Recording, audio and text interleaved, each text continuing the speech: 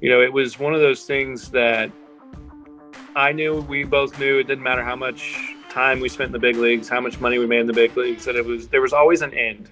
No matter what, there's always an end to that career.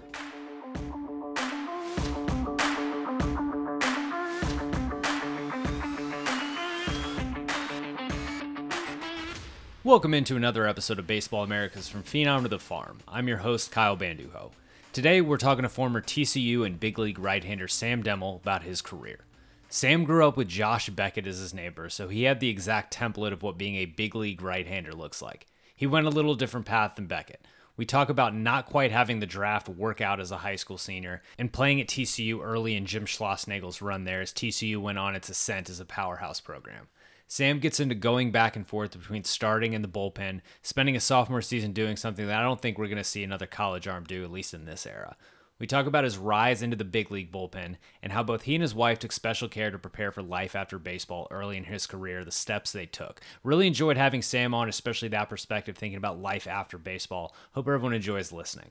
Episodes of Phenom to the Farm drop every other Tuesday. If you enjoy this one, subscribe wherever you get your podcast and go check out past interviews. And if you haven't yet, leave a 5-star rating and a review on Apple Podcasts or Spotify. Also, make sure to subscribe to BaseballAmerica.com and the BA podcast feed for all amateur baseball and prospect news. The best tools lists are coming out. Always great to check those out. And we're getting pretty close to minor league baseball playoffs and year-end lists. Lots of great stuff, as always, going on at BA. Always a good time to be a subscriber. And with that, let's talk to Sam Demmel. All right, joining in for today's episode from Phenom to the Farm, he was a third-round pick in the 2007 draft out of TCU, former big league right-hander Sam Demmel. Sam, thanks so much for joining for Phenom to the Farm. I appreciate you having me on. Of course, yeah. I've been looking forward to this. As I've said, I think I've said on the show before, my wife's a TCU alum. I have hopped on the TCU fanhood bandwagon, so been looking forward to this a lot. Let's throw it back to high school, or at least your amateur ball days. When did you first realize that you had a future at the next level of baseball, whether that be college or pro ball? Yeah, so for me, it was my freshman year in high school. Actually, a funny thing is I grew up next door to Josh Beckett, so we shared backyards. So in '99, I actually got to hear the champagne cork pop in his backyard when he went second overall, which was a really cool thing for me as a kid.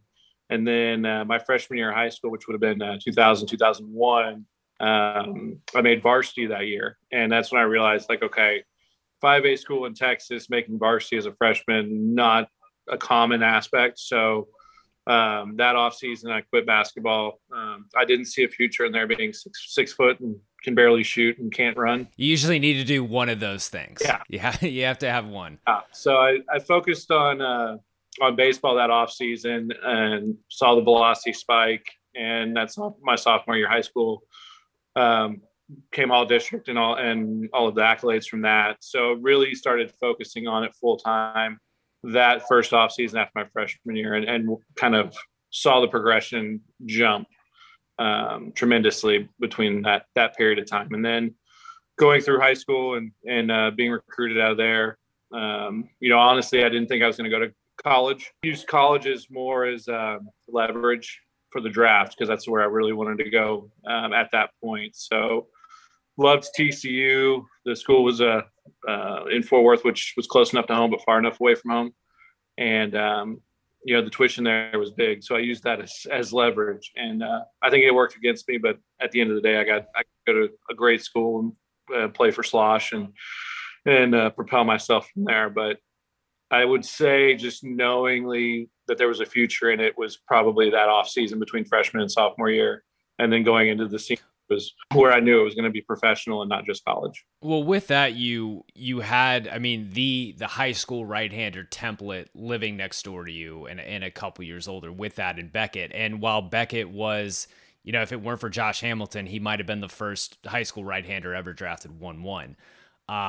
Obviously, he was like the, what is he, like 6'5", like the prototype, but you had that template to stack yourself up against. So as you're getting into senior year and you've got your college commit, but you're evaluating pro ball, how did you evaluate yourself as a prospect, especially compared to, Beckett is one of those once in a generation guys, but you had that frame of reference. How did you evaluate yourself going into the draft? For me, it was really interesting because being a 6 foot, 185-pound right-hander, there wasn't really a prominent market for that out of high school with high draft picks. And I think that's actually what helped me so much on the college route as well, because colleges looked at me as a really good high chance I was coming to them because of a 6 foot, 185 righty. And I got a lot of full ride offers because of that. There was a higher percentage of me coming on campus. From evaluating it on the professional level, it was really interesting to see the different responses from different teams and how they were looking at me. I got a lot of teams that were looking at it as possibilities of starter, more likely a reliever back end type guy. Being, even in high school, my senior year, I was 94, 96, but I had a ton of movement. And that was my big thing, was the sinkers and moving the ball around from that standpoint in the late movement. So it was, I saw myself somewhere in that back end, early second, back end second round. And that's where I was okay with in that time period. And then when that passed, I made the decision when I got the calls in the third, fourth, and fifth from other teams of, that was it. I was a second rounder before, or I'm going to school. And I think that helped me from that standpoint, because that's kind of borderline where I was at that period of time. Yeah. With kind of hindsight in that, how knowing yourself now and then knowing what, you got a little taste of A-ball, you made it to high A pretty quick, but at 18, how do you think you would have handled short season, the complex league, high A, any of those? Do you, in retrospect, do you think you were ready for something like that? Honestly, I don't know. I'd never experienced what that was like in my career. I know going into it, I only spent 3 years in the minor leagues before I got to the big leagues, and having to do that for 5 or 6 years to work your way up, I think that would have been really brutal. The lower levels of the minor leagues is not fun. The fun part's when you're out between the lines, but the rest of it's, it takes a very mature and young kid to get through that. So I think the college route helped me a ton, and most of my career was spent AAA in the big leagues. And so having that ability to sit back on and reflect on was big, from the standpoint of, I don't think I would have enjoyed the lower levels very much, even at the age of 18. I got a lot of direction, a lot of growth that happened really, really quickly in college from learning from Slosh and from the staff there. So I'm happy the route that it ended up going, for sure. So you make it to campus, and at that time, where what we think of TCU now, so talking here in 2022, that's multiple runs to Omaha. Schloss had that great run before making his move to A&M. Back then, he's on the job pretty recently. I think before you got there, they had won a conference title, but there's still kind of the proof of trying to build proof of concept and take that program to the next level. It hadn't been to supers, anything like that. When you're coming in and when guys are coming in, you're making the choice to go to that program. Like you said, you'd had a lot of other offers and stuff like that. What makes you buy into a program like that and believe in that there is that ceiling? Because I doubt you would pick somewhere where you didn't think there was the ceiling to make the run to Omaha, because that's what 99% of college baseball players are there for.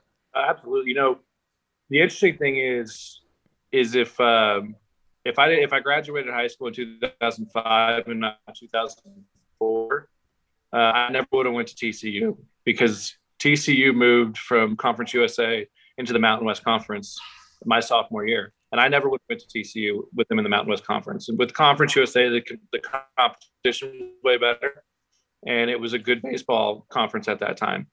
So timing has a lot to do with everything. Todd Whitting was the recruiting coordinator at TCU at my time, and he had been recruiting me for about 2 years to go to U of H.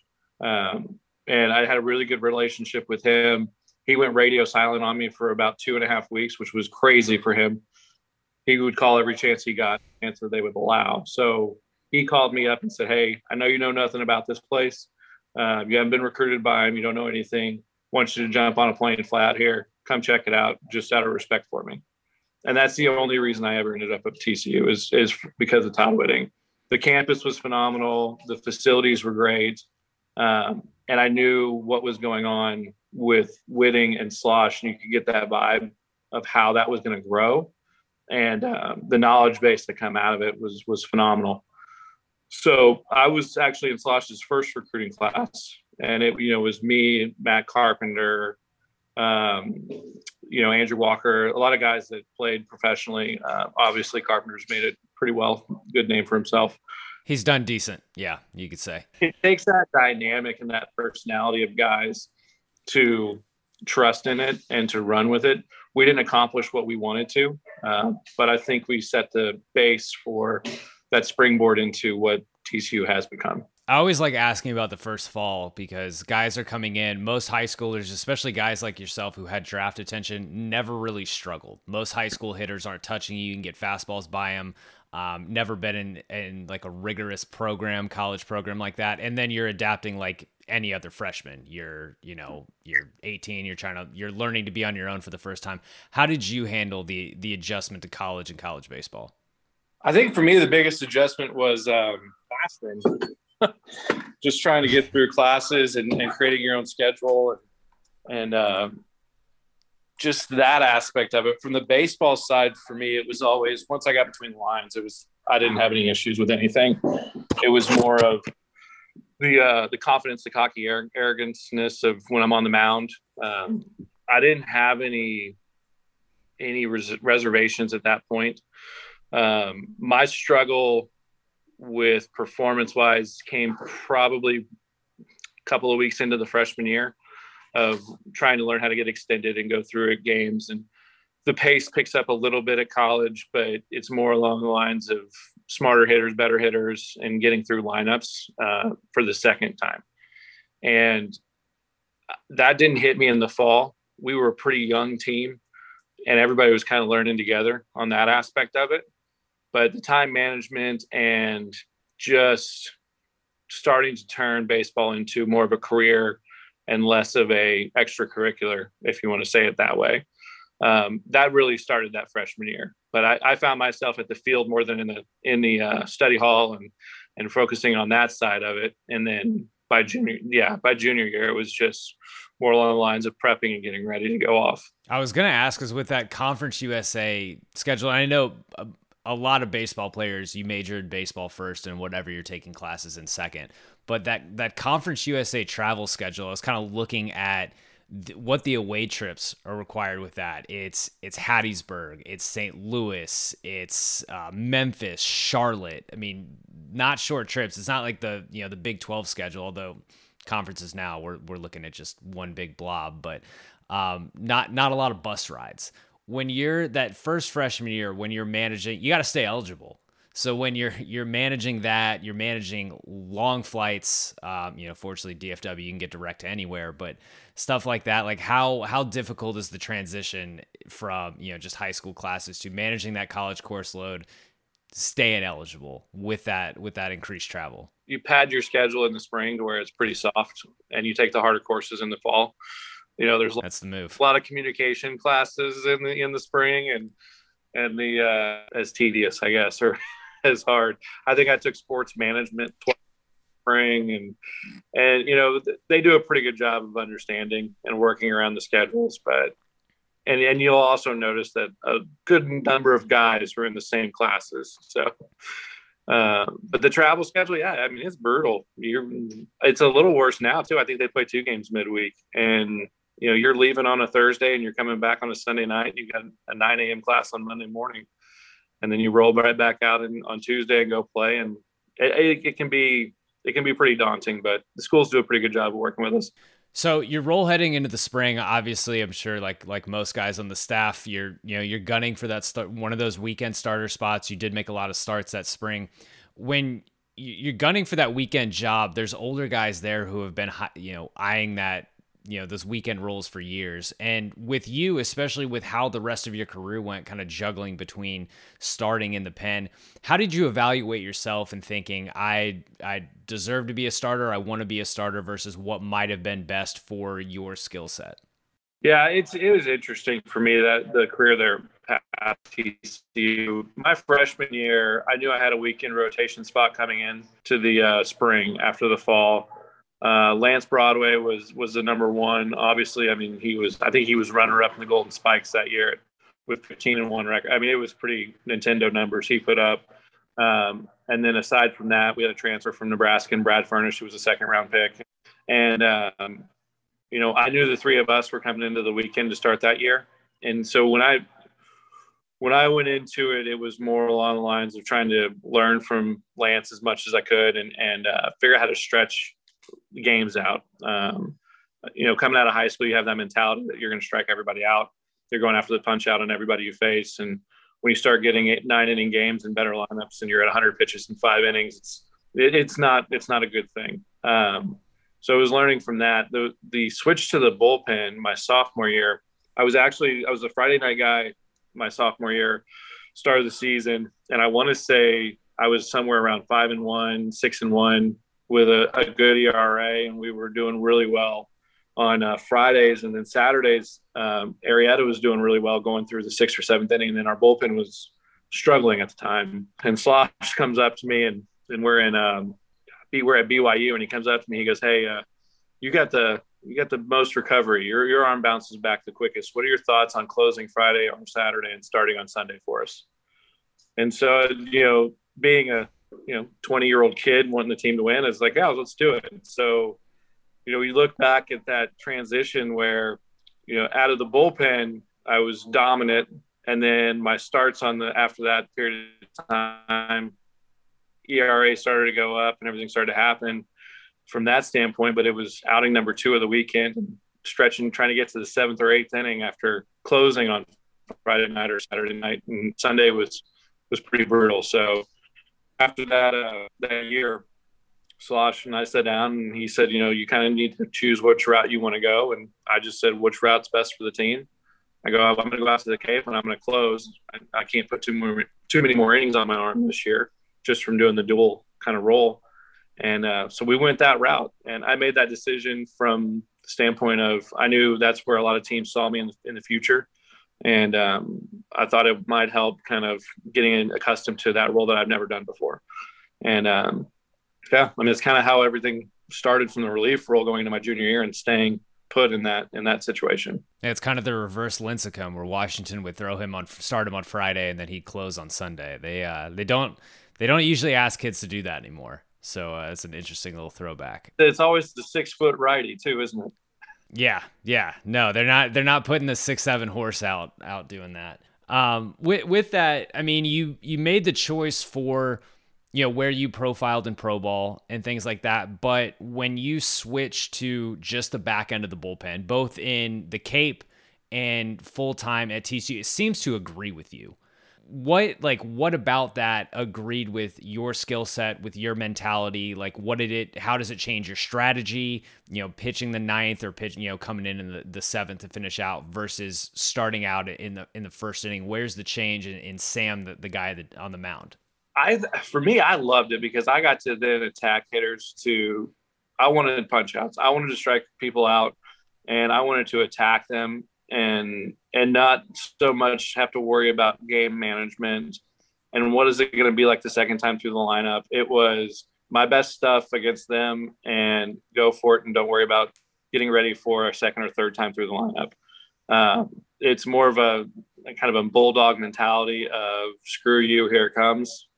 And the other thing for me, what I loved is I knew every day that there was a chance I was going to play. And as a starter, and I finished up with LA and AAA with them and kind of switched back into that starter role for a little bit. And I enjoyed the change of pace. But man, pitching once every 5 days gets kind of boring. You don't have the opportunity to get in every day.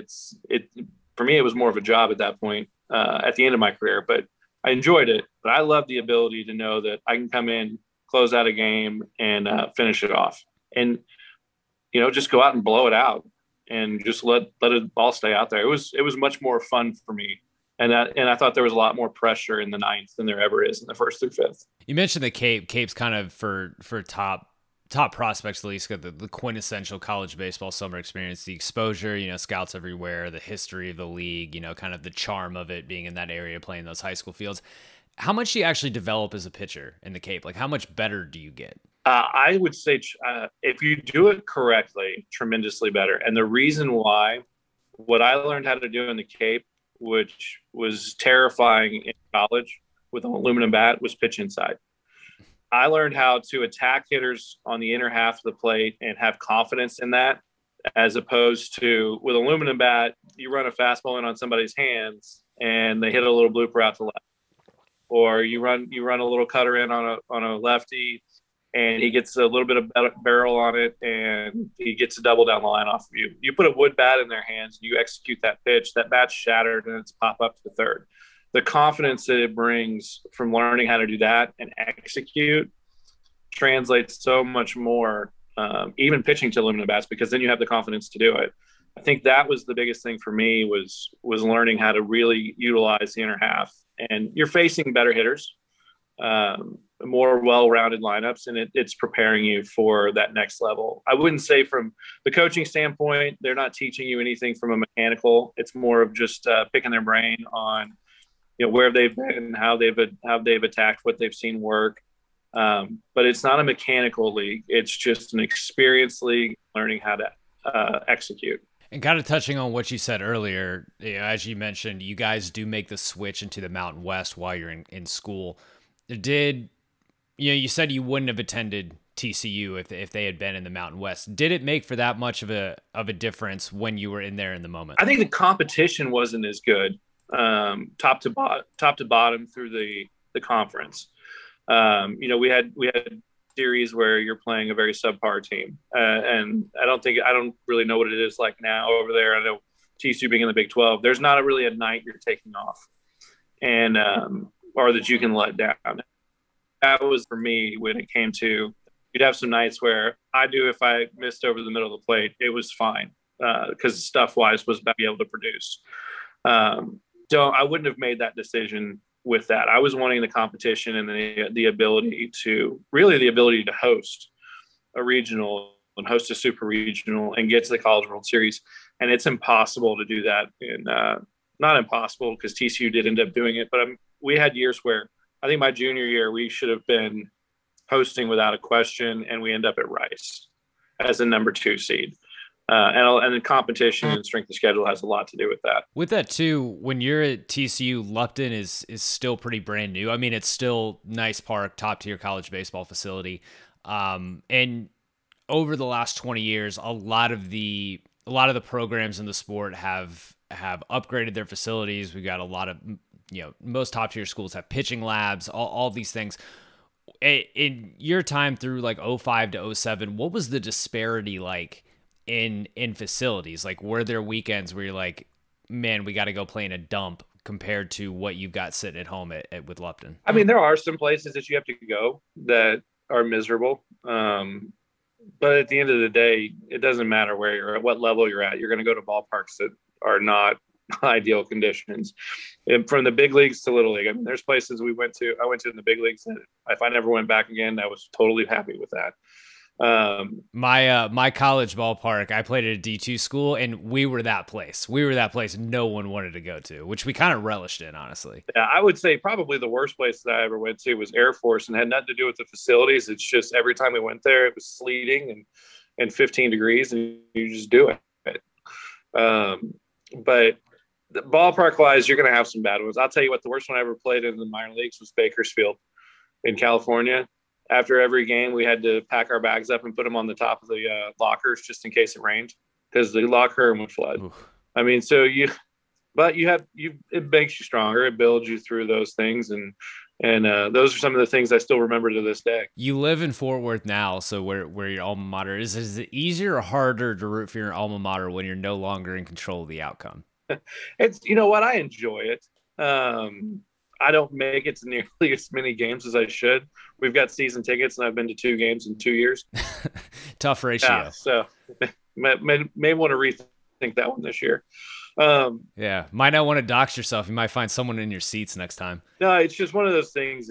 It's not tough, but I'm so busy on the other side of life and everything we've got going on that I enjoy being around TCU and running into people. That's one thing about TCU that's really interesting to me is the amount of people that go to TCU that stay in Fort Worth. It's a large contingent of graduates and students that, they don't matriculate outside of Fort Worth. They stay here. They come here and they stay.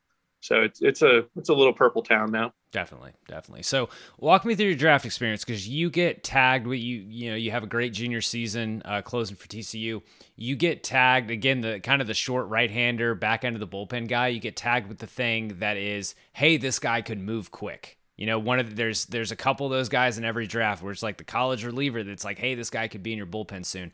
Did you have conversations with scouts, whoever? Did you have kind of an eye on any certain team or anything like that of they might take me and move me quick, maybe start me in AA or something like that? Yeah, we had a couple of teams that had interest later in the first and early in the second that were looking at me for that particular reason, to move quickly through the system.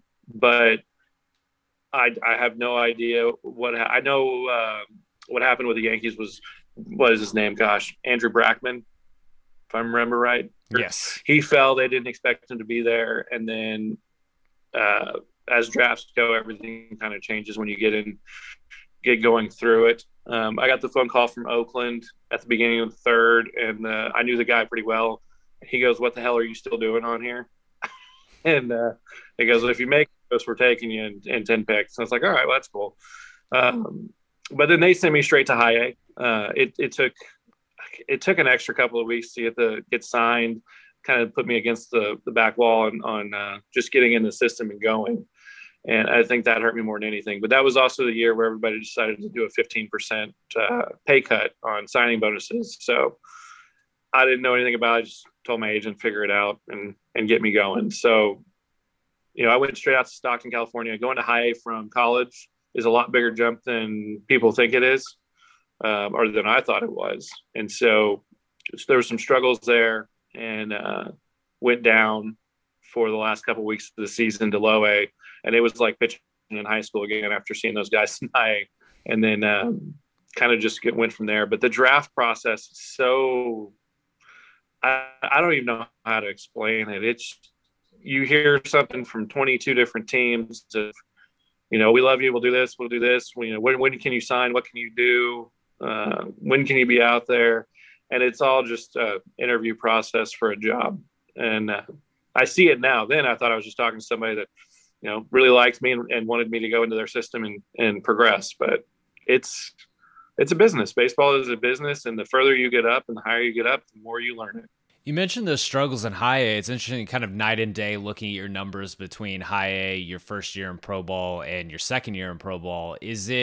Was it arm fatigue? Is it the difference in intensity? What are those differences that make it so much more of a difficult transition than you thought it would be? I think for me, it was comfort, not feeling out of place. That first time I was there, I'm 21. Most people in that league at that point were 23, 24. I think I even had a 26 and 27-year-old on my team. And you're perceived when you walk in that locker room as they've been working their way up through the system to get there.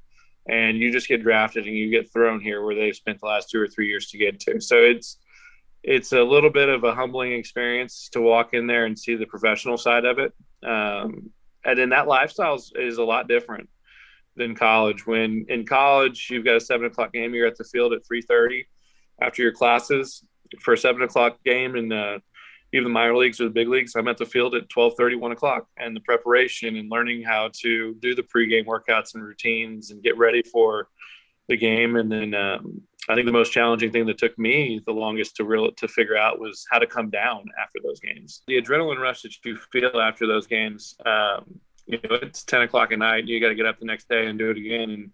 And most people, they have to be at their peak for work performance between 9 and 5. And really, honestly, most people are between 11 and 2 when they're actually performing at their peak. And when you think about it from a baseball standpoint, as a reliever, I'd have to be at my peak between 8:30 and 10:00 at night. That's what took the longest for me to figure it out. And I struggled with that really bad that first year coming into high out of college. Did you struggle at all with finding adrenaline, because you'd gone from 3 years of closing conference games and pitching regional games, and college every game matters, especially if you're vying for a super regional spot. You kind of, from the Mountain West, you got to win out. And you're closing the Wednesday morning kids game against Fresno or whatever it might be. Like, did you have any problems finding it from within and getting amped for a minor league save situation? I didn't. Not coming up. Like coming up through the system, trying to get to the big leagues, it was easy to find adrenaline looking at it as dominate and go up, dominate and go up. And I never struggled with it at that point. When I got sent down in Scranton, when the Yankees sent me down in spring training, 13, whatever year that was, and I was in Scranton, and I was just closing out games, and I think I had some Nintendo numbers that year too. You did, and there was nowhere to go. And I asked my agent and I both asked Cashman multiple times, "Can you just trade me?" And just trade. His response is always, "Why? You're throwing really well. If we need you, we got you." And so that was the year where I was just sitting there going, "What is?" trying to find adrenaline and trying to get up something when you know there's nowhere to go. That was the toughest part for me. And then that next year when I went to I signed with the Dodgers, had a great spring training, didn't make the team, go to Albuquerque, and you're throwing in a place where it's 30-mile-an-hour winds straight out every day, and it's Albuquerque. You're pitching on Mars. It was really tough there. That's why I tried to be a starter at the end of it. I was like, I just need something else for excitement, and I'm not moving, I'm not going anywhere, and that was a fun one, and that was the way to end it. But yeah, going up through the system, you always see that ceiling that you can get to, and you can see that next level, and there's the adrenaline. And once you get to AAA on the way up, so you make it to by 2010 or by 2009, you're in Sacramento and you're throwing well. You basically establish it that I am a good above average AAA bullpen guy, which means there's only one more place to go. Is it compared to how you felt in New York later in your career after you'd been in the big leagues, and it's not even like you're knocking on the door, it's like, why isn't this opening? When you're in AAA and you're on the way up, does it feel like a true next man up situation? Like, I'm the 28th man on the roster, I'm just going to wait patiently for an opening? Or are you still, is every outing like a test? I got to prove myself. This is the one that's going to get me up. Like, is there just patience set in, or is there still like a sense of urgency and a sense of worry every time out? Well, it's different for guys at different parts of their career. Actually, when I got called up to AAA, to Sacramento, when I got called in the office, I honestly thought I was going to the big leagues. And that was my mindset. That was another one of those years where that first half of the year there, I want to say I gave up like 2 runs in 30 innings. And you had a .61 ERA. Is literally not. It is hard to do that in a video game. Yeah, it was one of those things, like everything was working and control was there, and that's, so I was kind of surprised when I went to AAA at that point. I looked at it as more of, there was nothing else for me to prove in AA, and they didn't have a spot for me up there. But when I got to Sacramento and you get into that, it's really interesting. You got guys sitting in the locker room that are checking the newspaper every single morning to see if there was any injuries in Oakland that day, or, it's just different vibe in the clubhouse. And for me, it was more of, I didn't understand why I wasn't having that opportunity. And that's where the business side of it comes in. It's not necessarily the progression on the field. It's more of the opportunity at that point of when it comes. And especially with Oakland, if the finances match with it and what they want to do, if they want to start your clock and things of that nature. So I got, the pitching coordinator there told me that year, stay where you're going. You didn't get called up right now, but you're not 40. You didn't have to be put on the 40-man at that point. I was only in year 2, and they wanted to give a couple other guys opportunities to prove something in September because I was still on the younger side. And so I got my first big league camp the next year, and you just realize it's not just a ability wise, it's an opportunity, it's a pecking order. And then the team always has another agenda that they're working that you have no idea what it is. So 2010, you have one of the more interesting call-up stories that I've seen so far on the show. Walk me through that experience. So I was we were at home in Sacramento. I get a text message from Schlossnagle after a game, and he goes, "Hey, did you get traded?" And I said, "What are you talking about?" He goes, "Oh, nothing. I just had somebody reach out to me. I was just curious if you heard anything." So I have no idea. I asked him what he was talking about, who reached out. He would not respond to me. And then I get a That's phone call. KG in itself right there. Like, oh no, I broke some news I shouldn't have Yeah, I broke. was like, what the hell is going on? And so the next morning I get a phone call at about 7:45 in the morning, which is crazy early for having a night game that day.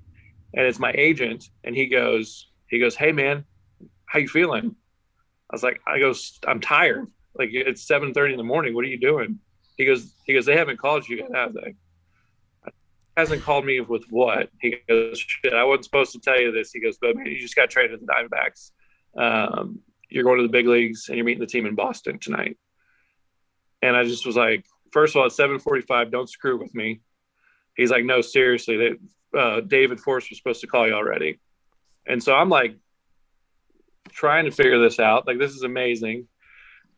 And so then Force calls me like 6 minutes later, and I answer right away. He goes, "You already know, don't you?" So, yeah. Um, so I jumped on a plane 4 hours later. My wife met me out there. We got in 11:30 at night. We go from from Sacramento to the Ritz Carlton in Boston, and then the next day was making my debut. Get to the field. The only day in my entire career where I wanted to go out for batting practice, and it got rained out.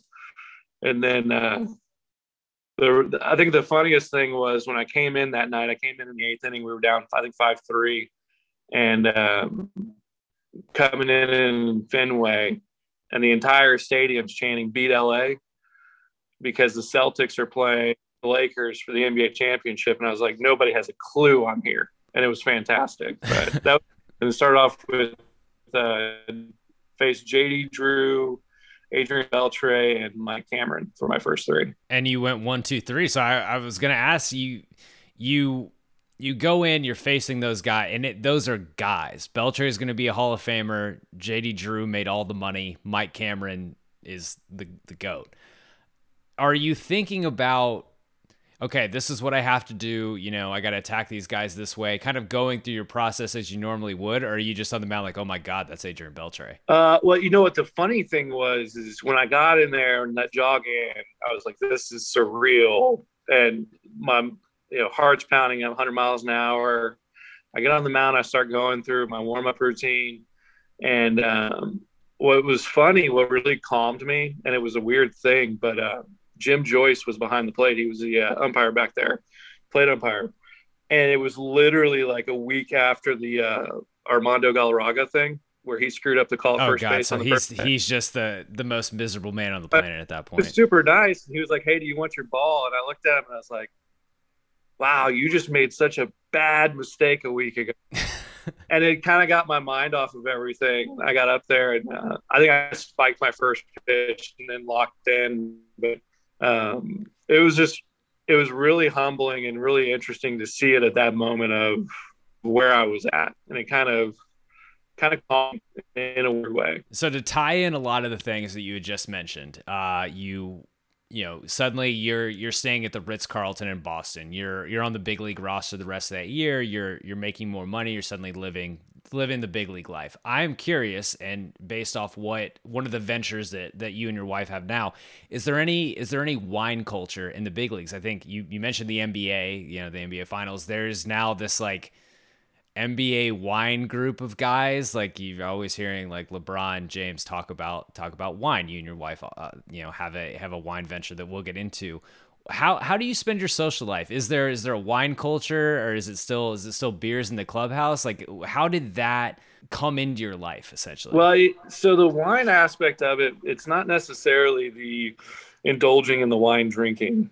Jennifer and I have always been kind of that entrepreneurial type mindset. We were flipping houses while I was in the minor leagues, and in the big leagues, we were, doing some investing in rental properties and some more flips and on the real estate side. But what we've always watched were different industries coming to Texas, and it was always 5 years later. We'd be on the West Coast and we'd see Orange Theory. And, what was out there was Delicious Deliveries. Now we call it Uber Eats. And the other aspects. And we kept watching all this stuff, and we'd come back home and people would be like, man, have you ever heard of this place? Like, yeah, 5 years ago, Jennifer was doing it in LA or, in the Orange Theory, or yeah, we had delicious deliveries in Scottsdale for the last 4 years. What are you guys talking about? Oh no, it just came here. So we kind of started going out and looking for different opportunities to bring that we thought would be concepts that would eventually come here, but how do we get them here first? And that's kind of where we fell into on the wine side. We were actually in Napa on our 10-year anniversary, and we ran into it and just said, let's just do it. And 2 weeks later, we had a lease on the place in Fort Worth. So it's more of finding things to bring here that challenge us, that we see as fits, and something that we can spread. So while you were playing, you were already planning for life after baseball. Even like you're a rookie in the big leagues, like you're on the ascent. You guys were already thinking about just things and other aspects for life after baseball. Yeah, I mean, I've got Jennifer. My wife's is extraordinarily intelligent. She graduated TCU Business School with a 4.0 in real estate and finance, and there was no keeping her from enjoy working and building something. And so, it was one of those things that I knew, we both knew, it didn't matter how much time we spent in the big leagues, how much money we made in the big leagues, that there was always an end. No matter what, there's always an end to that career.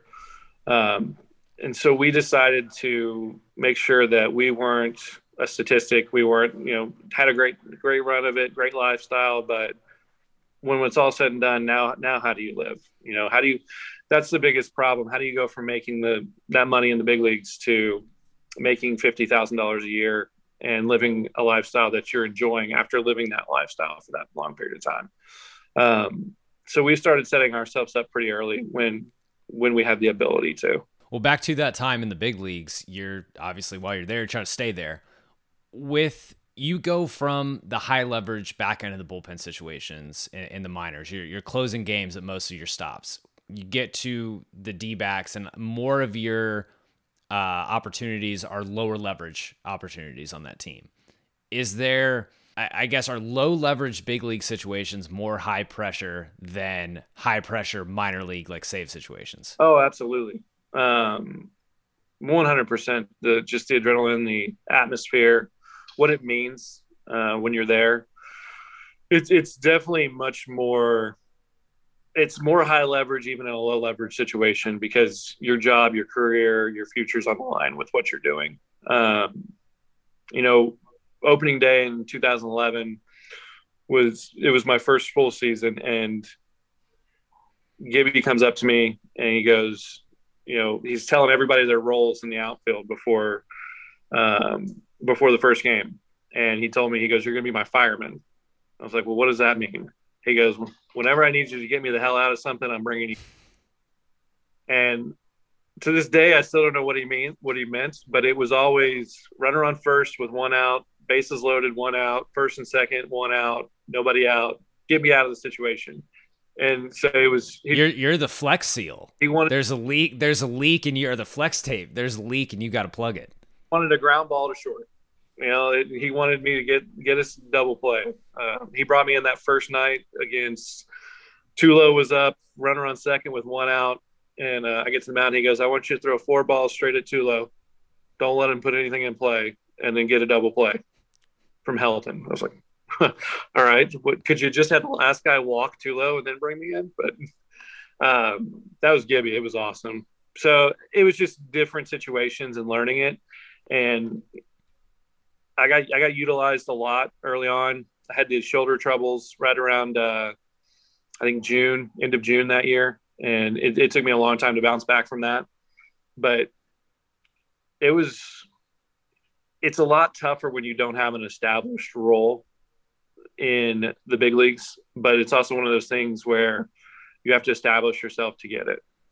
Coming up through the minor leagues, it was always, prospects are always established in what they're going to do, because they view them as, we're training you to do this job in the big leagues, or we're trying to get you to that place so you have that established role. Once you get to the big leagues, it's about being one of 8 in the bullpen or 7 in the bullpen, and how do you survive? And once you if you get to that point, you haven't established a role, you start doing the org shuffle, because suddenly, those relievers are the most expendable for the 40-man spot, or when they're out of options and things like that. You start doing the shuffle, waivers to the Astros, then to the Yankees, then to the Dodgers. Does it matter whose mound you pitch on? Like, do any of those orgs kind of put their hands on you and say, we want you to try this or be different in this way? Or is it you are you, and the mound, the organization, the jersey doesn't really matter?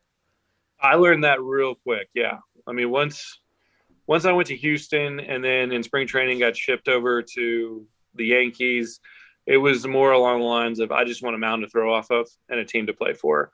And then my mindset was, in order to have the opportunity to play on a playoff team and worry about that, you've got to establish yourself. And it's more of the opportunity as opposed to the winning of the pennant or any of that at that nature. My first, 3 years with Arizona, it was all about, that 2011 season when we won the West and go to play the Brewers. I mean, that was electric. That was phenomenal. I loved just the adrenaline, just of a playoff game, just being there. But, in the same situation, if you don't have the opportunity to suit up, does it really matter if you're not there? And that's what was tough there. I struggled a little bit when I came back from the shoulder stuff, and Brad Ziegler takes my roster spot the next day. After throwing really well all year, it was, well, we're going to bring somebody else in to take you. They trade for somebody and send you down, and you're just, you realize that the business of that at that moment. So it's more important to have the opportunity to establish and get comfortable than it is to, I guess, win at that point. You look at guys that have struggled at their first part of their career and then blossomed into big careers. You look at where they start at. You look at Greg Maddux with Chicago. He wasn't throwing up 3.0, 2.1 every year in his first 2 years. He was a 5.5 until he learned how to pitch. And then you look at Arrieta in Baltimore. Baltimore wasn't winning pennants. They had the ability to give him the chance to struggle. I think that second year before he got traded to Chicago, he had almost a 7 ERA. And then he gets a new life, and you see him blossom. So the situation that you're in has a lot to do with the ability to establish, and then you go for it. Did you have the roadmap for yourself on if you'd gotten another shot in the big, like you'd had that experience, and were there a couple things where you said, if I can improve on this, this, and this, or I can change, now that I know how life is in the big leagues and how these hitters are, if I know what I need to do, did you have a roadmap of these are the changes I'm going to make, and that's going to make me a more successful big league pitcher than my first stint? Yes. Yeah. For me, it was my first stint up there was all about pitching to how they wanted me to throw at that moment. Like, Gibby wanted ground balls, so it was sinker cutters. I never utilized my changeup. I probably threw 3% changeups in my time in the big leagues. Well, my changeup was my best pitch. It's my punch out pitch. And so when I got sent down, it's like, okay, I got to get back to me. I got to get back to away from pitching to this much contact in these situations and understanding when it's time to put somebody away. And, it's really difficult because you're at a place where somebody tells you to do something and they have the ability to send you out and change your life. I mean, when I got traded to the big leagues, or traded to the Diamondbacks and called up to the big leagues, I went from making $2,500 a month to $2,600 a day. That's a massive change in lifestyle, a massive change where it's, well, I've got to be able to succeed at this level. What do they need me to do? And that initial change in just the everyday mindset, even slightly where you don't realize it, can have a massive impact on everything. And so when I went down and I got to reestablish myself as where I saw my weaknesses and my strengths and work on them and getting that back, I was ready for the opportunity. But I never got the second shot, and then, tried to become a starter and throw 100 pitches in an outing, and Tommy John 2 weeks later. Well, with Tommy John, we, especially as fans now, we kind of take it for granted. Okay, he's out for a year. He's going to be back next year. Yeah. Back the same. Is that what you thought when you heard those words? So I knew it was going to be a long road on mine. And then Andrews did the surgery. And then when I got to post op with him, um, Dr. Andrews said, well, that was the worst one I've ever done. Your rehab's going to be miserable. And he's done a few. He's done a few. Yeah. He pulled out 4 bone chips about the size of quarters. Gave them to me in one of the little medical things. Funny story on that is we left it in a VRBO in Arizona while I was rehabbing, left it in the freezer. So somebody got a real nice surprise in there. But those might be floating around on eBay at some point.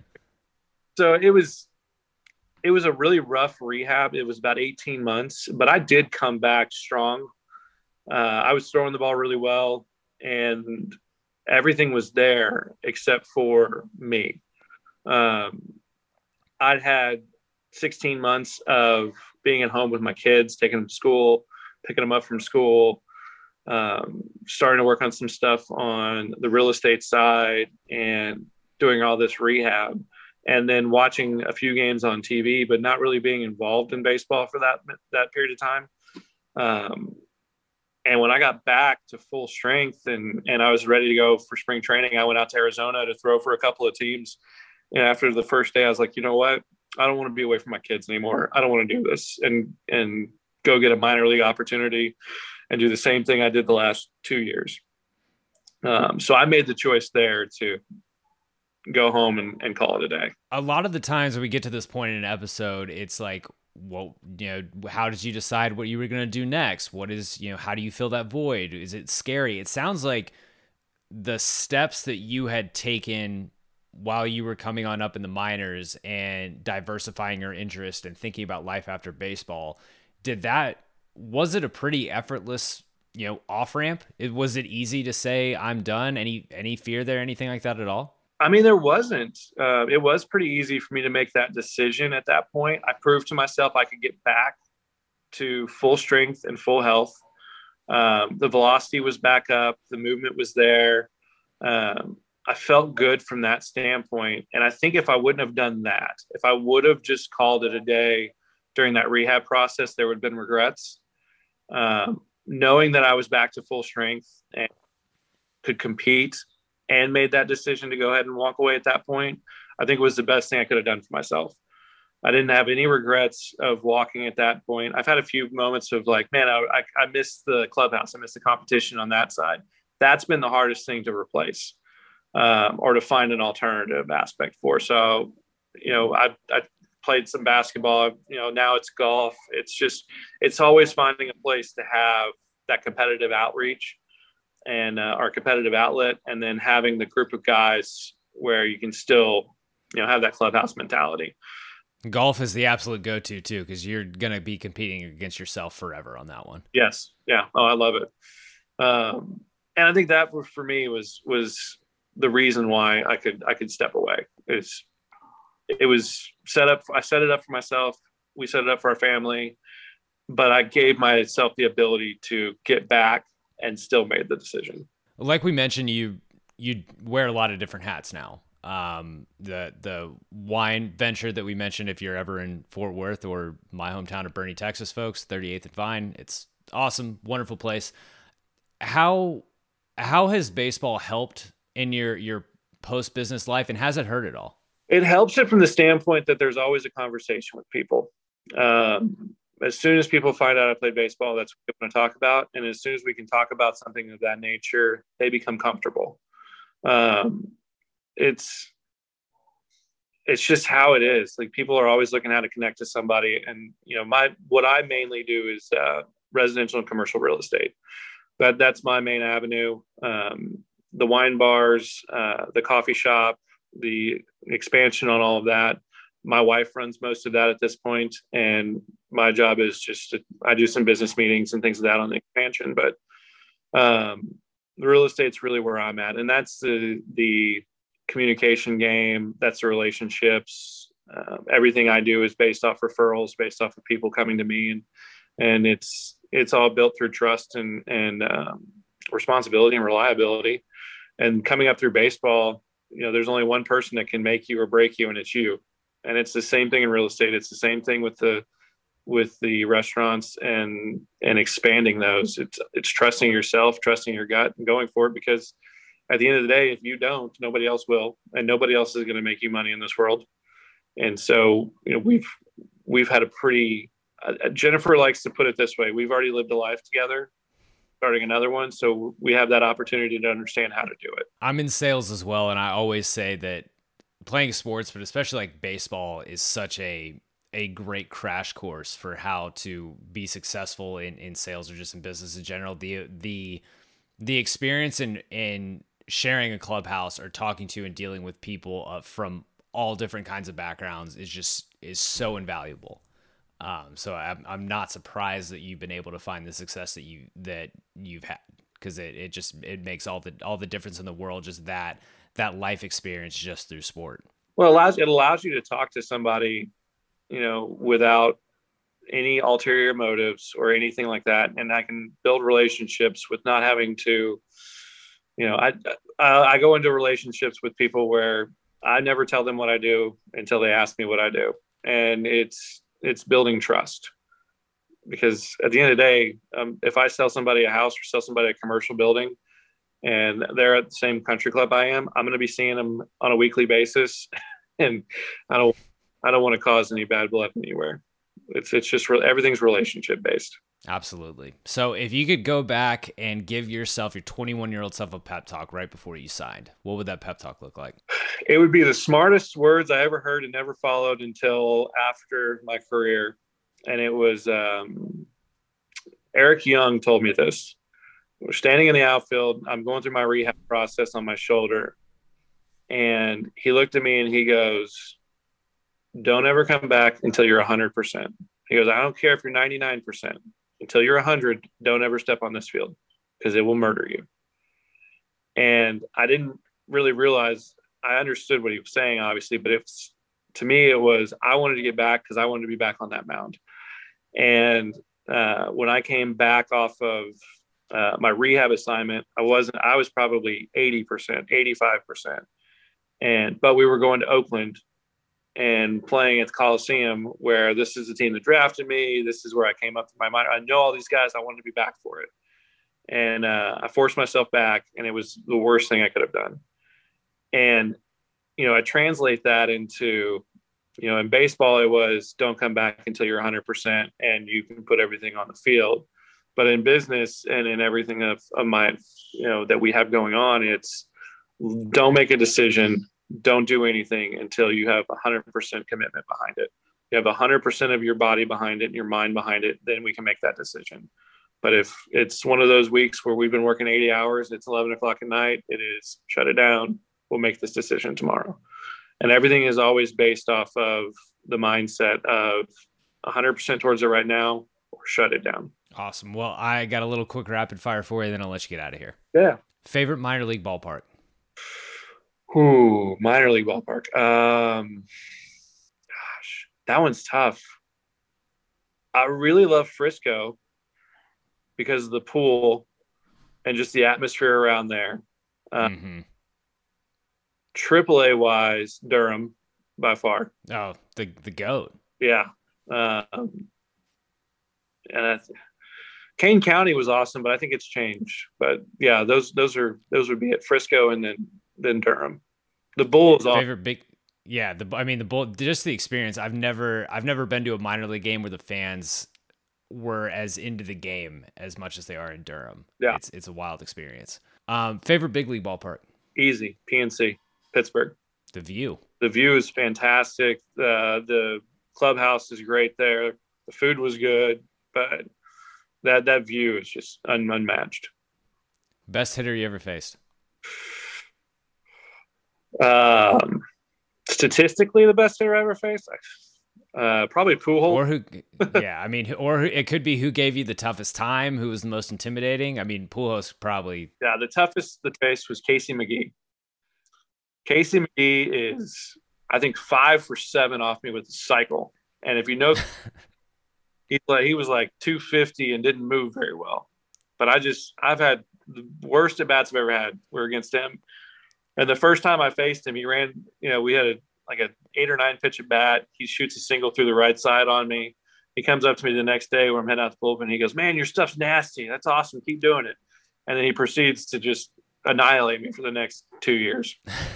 Favorite wine you've ever had? J. Davies. So the Jamie is it's out of Napa.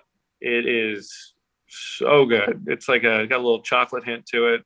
You can only get it from their winery out there. And last one, everyone gets this. Do you have a nightmare bus ride story from the minor leagues? Nightmare bus ride from the minor leagues? Yeah. I mean, you played in the Texas League, so there's some brutal stretches in that one. Yeah, but I was only there for like a month and a half.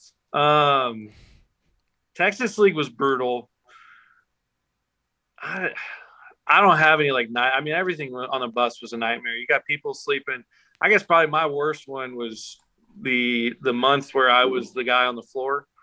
The guy that I had to share a seat with, we switched off. 1 month he would sleep on top of the bed or on top of the seat, and then the next other guy would sleep underneath. And it was I can remember his name, Mike Banaka, and he was probably 285 pounds, and he was a sweaty guy. And having him above me while I'm blanket on the floor was not fun. Oh, that was Texas. And then when he got up to AAA, he got up there the next year, and I looked at him and I go, "There ain't no way in hell you're sitting next to me." That's a nightmare situation. Sam Demble, that's all I've got for you. Thank you so much for joining from Phenom to the Farm. Yeah, thanks so much. And that's it for today's episode from Phenom to the Farm. Big thanks to Sam Demble for coming on the show, walking us through his career.